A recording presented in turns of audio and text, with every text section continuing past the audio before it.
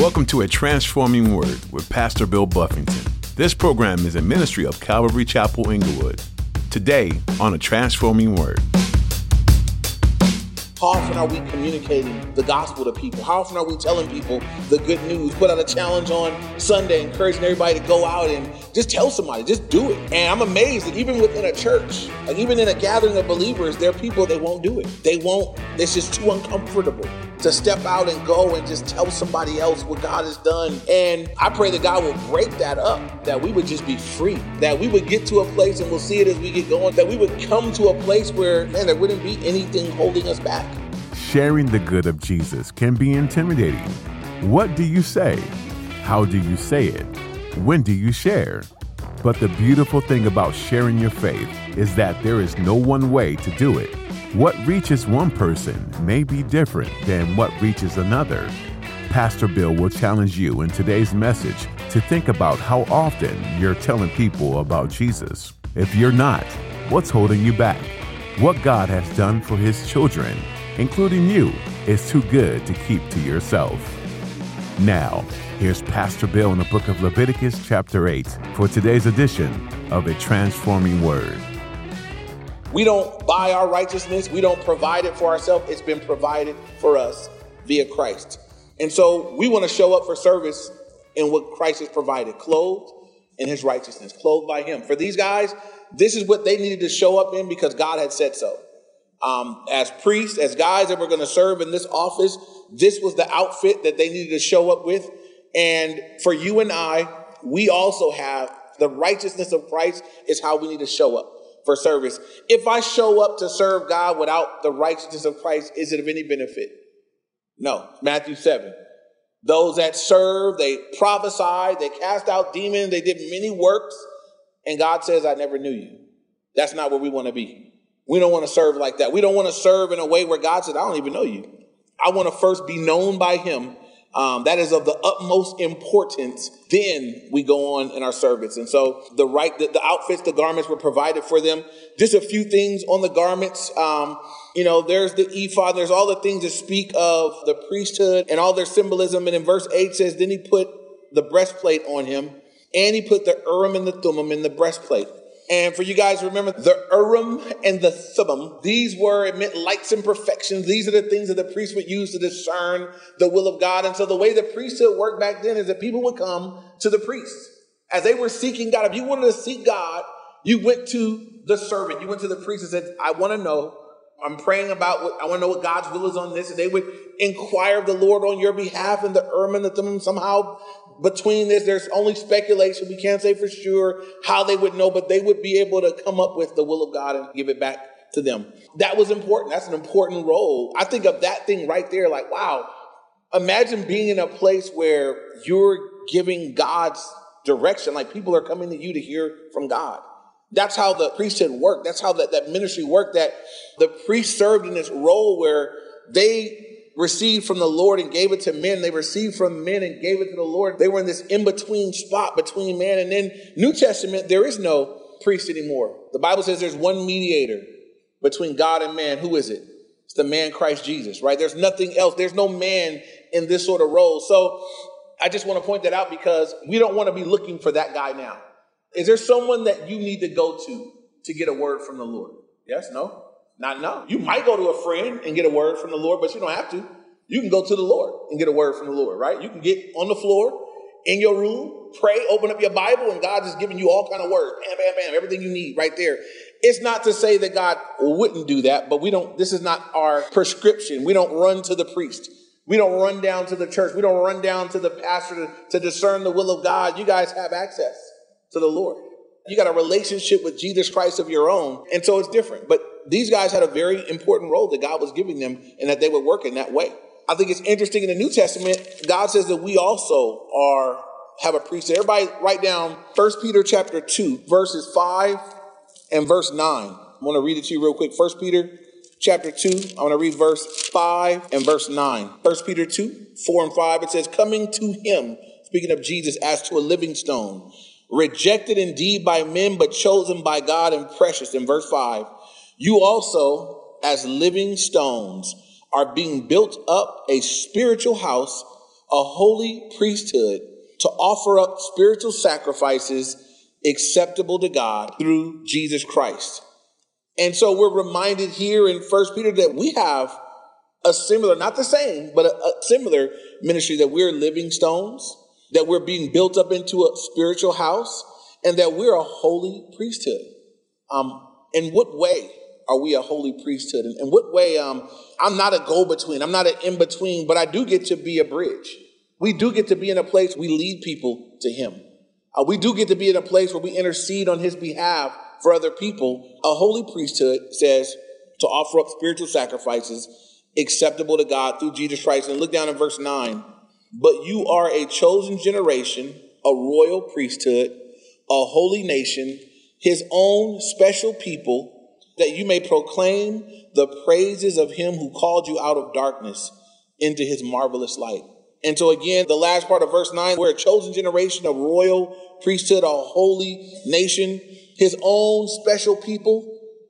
Again, in a different way than the Old Testament priests, we're his own special people, that we may proclaim the praises of him who called you out of darkness into his marvelous light. So God said all those things, and one thing we get to do is proclaim his goodness. We get to speak his praises. The one that brought us out of darkness into his marvelous light. We get to help bring other people along that way. We get to help speak that to other people, speak to them about what God has done for us. I just would ask us, how often are we sharing with people that are in darkness how that we were brought out of darkness? How frequently are we doing that? How regularly do you tell people that are still in the dark that you used to be in the dark and that you've been brought into the light? How often are we communicating the gospel to people? How often are we telling people the good news? Put out a challenge on Sunday, encouraging everybody to go out and just tell somebody, just do it. And I'm amazed that even within a church, like even in a gathering of believers, there are people, they won't do it. They won't. It's just too uncomfortable to step out and go and just tell somebody else what God has done. And I pray that God will break that up, that we would just be free, that we would get to a place, and we'll see it as we get going, that we would come to a place where, man, there wouldn't be anything holding us back.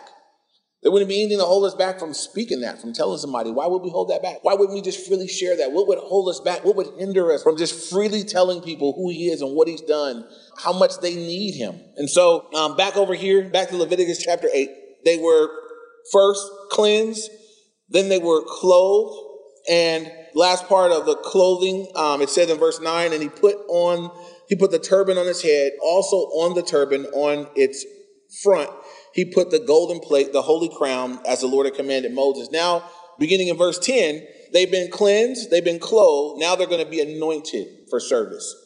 And so I'm going to read a chunk from here. Verse 10, it says, also, Moses took the anointing oil, and he anointed the tabernacle and all that was in it, and he consecrated them. He sprinkled some of it on the altar 7 times, anointing the altar and all its utensils and the laver in its base to consecrate them. And he poured some of the anointing oil on Aaron's head and anointed him to consecrate him. Then Moses brought Aaron's sons and put tunics on them and girded them with sashes and put hats on them as the Lord had commanded Moses. And so first they were cleansed, then they were clothed. Now they're anointed for service. He anoints them. So this oil right here that he's putting on them, it was sprinkled first on everything else. It was sprinkled on non-living things. It was sprinkled on the altar and sprinkled on the laver and sprinkled on the utensils, and he sprinkled it on the base, and all those things were just to set those items aside, to consecrate them. But I want you to notice that he sprinkled it on the stuff, but he didn't sprinkle it on Aaron's sons. What did he do? He poured it on them. And why is that significant? Why is it important? If I sprinkle you, you're going to get a little bit, a little sprinkle, But if I pour it on you, you're going to be drenched in it. And they're going to be drenched in this oil that's going to be poured over them. I want you to keep in mind, they just put on these really ornate, very expensive, very special garments. They just put those on. Now that they're in their best, the oil is being put on them. And after that, we're going to see that this blood, this is a messy ordination. This is a messy ceremony. It's a messy consecration ceremony. There would be things on this outfit that they would never forget this day, would always speak of what had taken place on this day. But there's now the anointing. The oil is put upon their lives. And once again, first, it was sprinkled on all the non-living things, but then it was poured upon them. Just for the imagery of the picture, in Psalm 133, it's only 3 verses. but it gives us a picture, and it's illustrating how beautiful it is to the Lord when brethren are dwelling together in unity. But I want to read it to us in Psalm 133, verses 1-3. It says, "Behold how good and how pleasant it is for brethren to dwell together in unity. It is like the precious oil upon the head, running down on the beard of Aaron, running down the edge of his garment." And God here usually says, when brethren dwell together, it's like the anointing that happened. And the oil runs down the head, it runs down the beard, it's just running all down him. That's what's happening. So I'm looking and saying, why? Why that? Why is it all messy? Why is this poured all over him? Why couldn't he just have a little bit? When we pray over people and we anoint them with oil, we just take a little dab. And you just put a little bit there, because y'all wouldn't put up with that. Y'all be like, why you put all that oil on me? You'll leave. You'll run up out of here. We be kicked out of houses, We just put a little bit nice and neat, make a little cross on your forehead with the oil. They just poured it all over him as an anointing. And it's symbolic of, I believe, the Holy Spirit. In the New Testament, for those that are going to be of service, those that are going to serve God, we need his Spirit upon our life. This whole idea, and it's kind of messed up in some places, of the anointing and what it is to be anointed by God. And some people think you're anointed if you shout louder. You're anointed if if you hoop after you get done preaching. And it's anointed if it's not, none of that. As you look at this right here, it's symbolic. Oil is being poured on them. For you and I, as God has called us to service to him, we do need the Holy Spirit upon our lives. We do need the baptism of the Holy Spirit. We do need to be immersed in God's Spirit, that his power would be upon our lives, that we be able to serve, not in our own might, not in our own strength, but in his power and in his might. And so here oil is poured out on them. Verse 12 again, it says, "And he poured some of the anointing oil on Aaron's head and anointed him to consecrate him." Again, the word consecrate means to set him apart for God's service. So this anointing here is, God is saying, this is setting these guys apart for service to me, for them to be able to serve me. Verse 13 and 14. "Then Moses brought Aaron's sons, and he put tunics on them, and he girded them with sashes, and he put hats on them, as the Lord had commanded Moses. And he brought the bull for the sin offering. Then Aaron and his sons laid their hand on the head of the bull for the sin offering." And so there's the cleansing, then there's the clothing. Then now they've been anointed for service, and now there's a sin offering. A sin offering is going to be offered up for them. And ceremonially, they had the washing, but now sin is going to be punished. And it's kind of two different things. We know that our sins are washed away, but our sins are only washed away because the punishment went somewhere else. We know the punishment for our sins was put upon Jesus. The chastisement of our peace, it was upon him. He took our sins upon himself, and he was punished, so that we wouldn't have to be, and then we get to be washed, and we get to be cleansed. And so for these guys, yes, they've been washed, and now sin's got to be dealt with. So for some people, this is a difficult thing. The idea that sin's just not going away. It's going to be paid for. Every sin, for every person, for every generation, sin will be dealt with, because God is holy. There's only a couple ways. Back here in this era, sin would be dealt with, that your sins would be dealt with in that it could be put onto an animal. There could be animal sacrifice for your sins. And so you'll see that they put their hand on the head of the animal, transferring their guilt to the animal. Then that animal that now bears the guilt of their sin is slaughtered and sacrificed and offered up, sin offering. Or you die in your sin and you pay for it. Those are the two alternatives. And now in New Testament, you look at the crucifixion of Jesus Christ. He's the Lamb of God that sacrificed the once and for all. He died already. He took the sins of the world upon himself. He was accused wrongly, beaten unfairly, crucified publicly, bled and died for the sins of the world. And all that would put their faith in him, God said, "I'll take your sins upon myself," die for him. So that's our option now. Either we believe in Jesus and his death on the cross and his rising from the grave, and he dies in our place. Our sins have been dealt with in Jesus. Either we believe that, or we're in our sins. And we're going to die, and we're going to stand before God in our sins. And then they'll be dealt with. And that means you will go to hell. That means if someone dies and they stand before God in their sin, there is no other sacrifice. There is no other way. People don't get to die and meet God and say, "Oh, my bad, I was wrong. Give me one more chance." I don't know why, but I feel like my whole childhood I watched movies. And all the movies I watched as a kid led me to believe that if there was a God, when I met him, I can make a decision then. And so I have watched, and it may just be me. Maybe you guys watch different movies. When I feel like I watched all these movies that they always kind of gave this option. People would die and they would find out, they would see hell, they would see God, and they get to come back and do some good deeds and get a second chance. And I forget, there's some guy that smoked cigars. I watched all these movies as a kid. That's what it was like. And that's what I used to think. Well, if there is a God and I find out, then I'll make a deal. I'll get to go back and make it right. It don't work like that, according to the Bible. The Bible says it's appointed to man once to die, and after this, the judgment. You live once, you die once, you're judged once. You don't get to come back and do it over. You don't get to have a second chance. You die, and you deal with whatever your decision had been. Whatever state you die in, you're locked in for eternity in that position, in that place. And since you don't know when you're going to die, we want to live ready. If you were a student at school, and now it doesn't work like this, but let's say that it did. Let's say you were a student at school, and at some time during the school year, nobody knows when, there's going to be a bell that rings.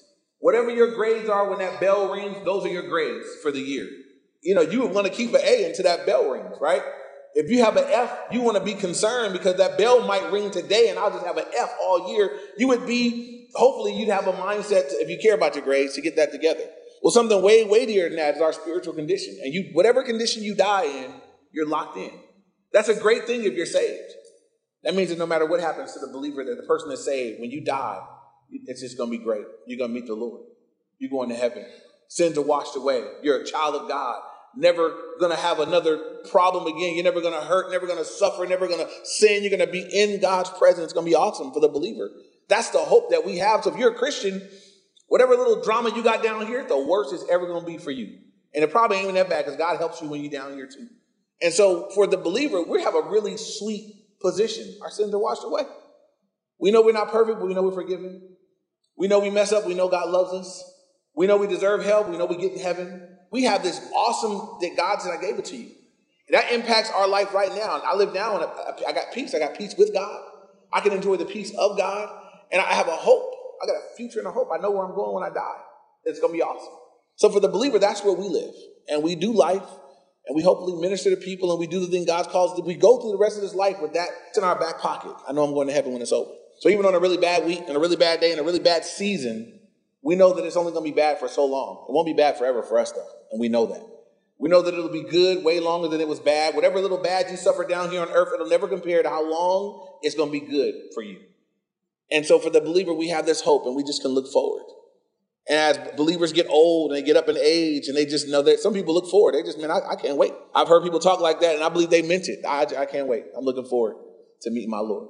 But a non-believer doesn't have that. Someone who don't know the Lord, right now, this is the best that they could possibly have. This is the best. Whatever life is for them right now, it's the best it could be. And they just have a hope. Not even a hope. They have a certain judgment that they know is coming. They may not know it, though. I think one of the worst parts of hell will be that there were people that didn't believe that it existed, that they believed the lie. And they don't believe that they'll pay for their sins. They don't believe that there's a place of torment. I think that'll be the worst thing, is to have lived your life like it didn't exist and then die and be in the place that you said didn't exist. You can't deny it now. And so, again, sin's going to be dealt with here. And I just want to make that point for us, that sin never goes away unless it's been dealt with. And so if you have never dealt with it by casting it upon Jesus, receiving Jesus as your Savior, as your Lord, believing in him, that he died for your sins, that he rose from the grave, and confessing him as Lord of your life. If you've done that, your sins have been dealt with. And so you don't live under the condemnation and guilt and shame of your sin. You got to be a worshiper and a thankful individual, thankful for what God has done for you. And so for these guys here, again, they've been cleansed, they've been clothed, now they've been anointed. Now there's a sacrifice of sin that's being offered. So again, verse 14 through 17, and they brought the bull of the sin offering, and Aaron and his sons, and they laid their hands on the bull for the sin offering, and Moses killed it. And then he took the blood and put some on the horns of the altar all around with his finger, and he purified the altar, and he poured the blood at the base of the altar and consecrated it to make atonement for it. Then he took all the fat that was on the entrails, the fatty lobe attached to the liver, and the 2 kidneys and their fat, and Moses burned them on the altar. But the bull, its hide, its flesh, its offal, that's its dung or, the stuff that comes out of it, he burned with fire outside the camp as the Lord had commanded Moses. And so they took the sin offering and they dealt with it as God had prescribed, put his hand on it, took it, they cut it up, they put the parts that were supposed to be burnt, the stuff that had to go outside the camp, they took it outside the camp, and this thing was offered up to the Lord. In verses 18 through 21, now there's going to be a burnt offering that's offered up. And so look at 18 through 21, it says, then he brought the ram as the burnt offering, and Aaron and his sons laid their hand on the head of the ram, and Moses killed it. And then he sprinkled the blood all around the altar. And he cut the ram into pieces, and Moses burnt the head, the pieces of the fat. Then he washed the entrails and the legs in water, and Moses burnt the whole ram on the altar. It was a burnt sacrifice for a sweet aroma, an offering made by fire to the Lord, as the Lord had commanded Moses. And so what was significant here with this ram offering, you had the sin offering. Now you had this ram that's being offered up as a burnt offering to the Lord. And the significant thing is that the whole thing was going to be offered. Nothing wasted. The whole thing offered up to the Lord. What's that symbolic of is that God wants your whole life. God wants you to surrender all of who you are. And so this burnt offering was a sweet smelling aroma. He liked it. It pleased him. It was a sweet smelling aroma to the Lord. But if you notice in verse 21, it was the whole ram, the whole thing on the altar. I think this is important for us. Some of us would like to serve God with some of our life. God, I want to serve you this much, but I want this much of my life for me. I want to have some fun. Some of us want to serve God. We can space it out. God says, I want all of your life. Can I have it all? How much of you did Jesus die on the cross for? All of you. Not a little bit, all of you. Every part of you, every gift, every talent, every ability, God said, I died for all of you. I want the whole thing. I want everything you got for me. The whole thing. That pleases me. That's a sweet smell to me when someone gives all of themselves to me. We all know Romans 12, 1 and 2, where we are encouraged there in Romans 12 to offer our bodies as a living sacrifice, holy and acceptable to God, which is your reasonable service, it says. God says, look, I want you to offer yourself up to me as a living sacrifice. The thing with a living sacrifice, God says, I guess if God just killed us, right, we could be a sacrifice, but God said, no, I want you dead.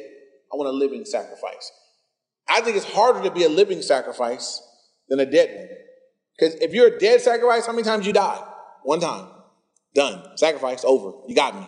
But a living sacrifice, God said, I want you to live for me, dead to you, but alive to me. So every day you're living sacrificially. Every day you're dying to yourself to live for me. Every day you're living, but you're a living sacrifice. Can we say that about our life? God, my life's a living sacrifice. I'm alive, but I've died to me for your glory, to worship you, to give you all of my life. I'm a living sacrifice to you, all of me for you.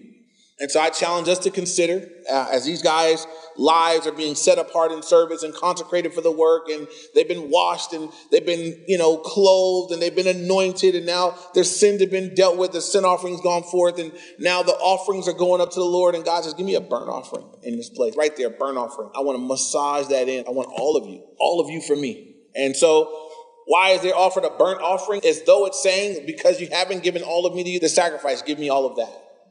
But for us New Testament saints, God said, I want you to be a living sacrifice. I like all of your life. And I'm challenged by that. As I look at my life, I'm looking at this earlier and I'm looking at my own life.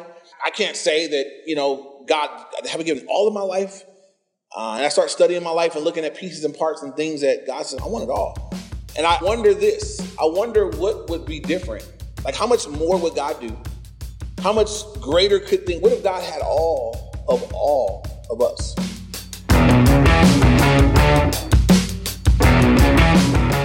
That's all we have time for today on the Transforming Word. But we're so glad you joined us for today's teaching with Pastor Bill. As we continue learning from the book of Leviticus together, our prayer is that you begin to understand where you come from. Knowing your roots is so important to understanding your faith and the heart of God. You may think all the rules within the Bible are outdated or just plain don't make sense, but they were there for a reason. They weren't there to punish, but rather to guide. And who doesn't need a little guidance from time to time? We hope you continue to learn more from the book of Leviticus and encourage you to read on your own. If you're interested in hearing additional teachings from Pastor Bill, you'll find them on our website, calvaryinglewood.org. If you live in or near the Inglewood area, we'd love to meet you and invite you to join us for worship this weekend. You can get service times and location information at calvaryinglewood.org. You'll even find links to stream our services if you're unable to be with us in person, and you can catch up on previous messages online. That website again is calvaryinglewood.org. As we come to the end of our time with you today, we want you to know that we're grateful to have you as part of our listening audience. Would you join us in praying for others who are tuning in and possibly hearing about Jesus for the first time? Please pray that their hearts will be open to the truth that changes lives. Thanks for praying, and thanks for joining us on A Transforming Word.